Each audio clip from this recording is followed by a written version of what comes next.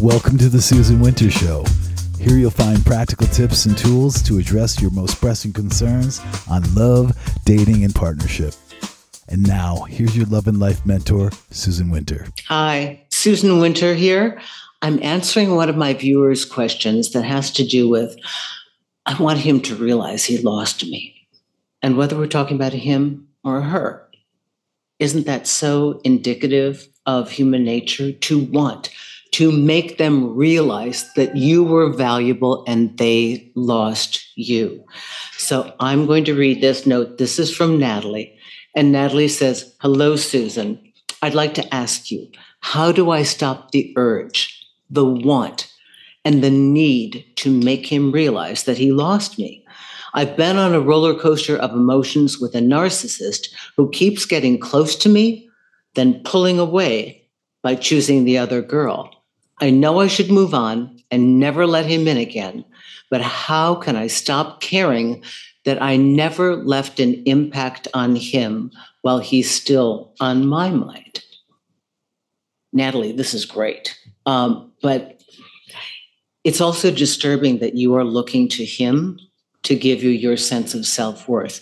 That's the first thing we have to realize when we're dating, is that they might give you your self-worth for a minute, but you're never going to get it completely and totally from another person. And I know that it's dismantling to wonder, why was I not the one who was chosen? But you're working with somebody who already has two people.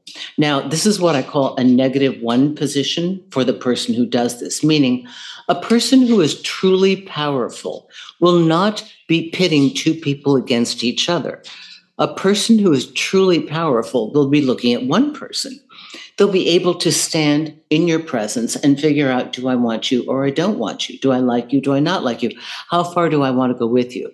But somebody who's playing you to play her and playing her to play you is trying to get a double hit of ego gratification. I mean, I had somebody do this to me and I was amazed. And the only conversation that I could come back to him with was that I was surprised that he was doing it, because it shows a lack of confidence and it shows weakness, that you need two to make you feel like enough, and that you pit them against each other. And then I tied it back into his business and showed him how that makes him look like less of somebody that we would respect, a weaker man. But for you, who are in between the wanting to be chosen and knowing that you shouldn't want that at all, for somebody who is looking at this and thinking, I need to have more in my life, I want more, okay, I should walk away, but I just don't have the courage to do so now, because I just want to win, just that little bit. I want them to want me.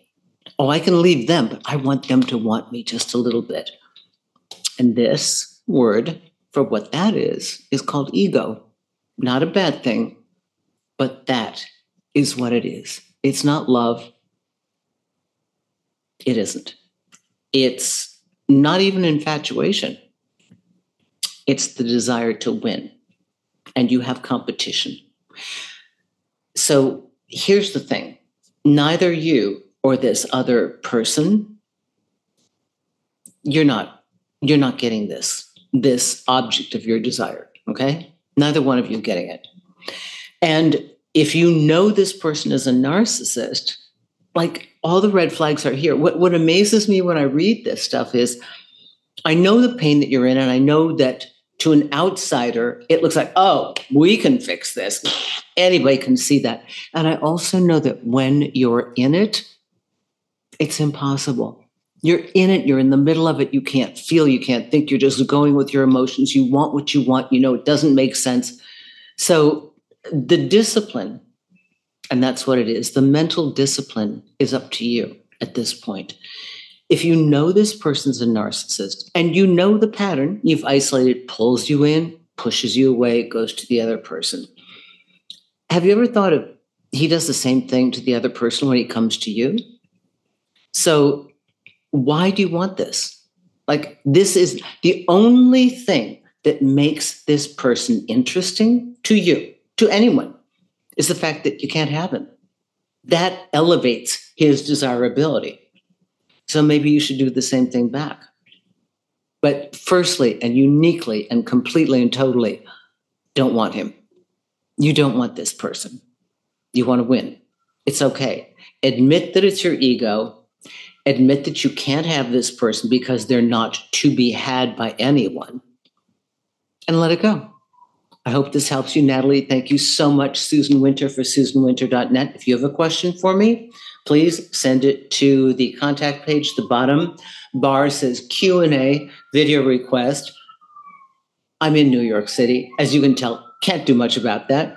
But like an emergency vehicle, I can help you as well. And if you want to really get the help you need, book a consultation. That's on the consultation page.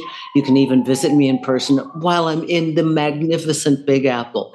Thank you, everyone. And look for a day with Susan.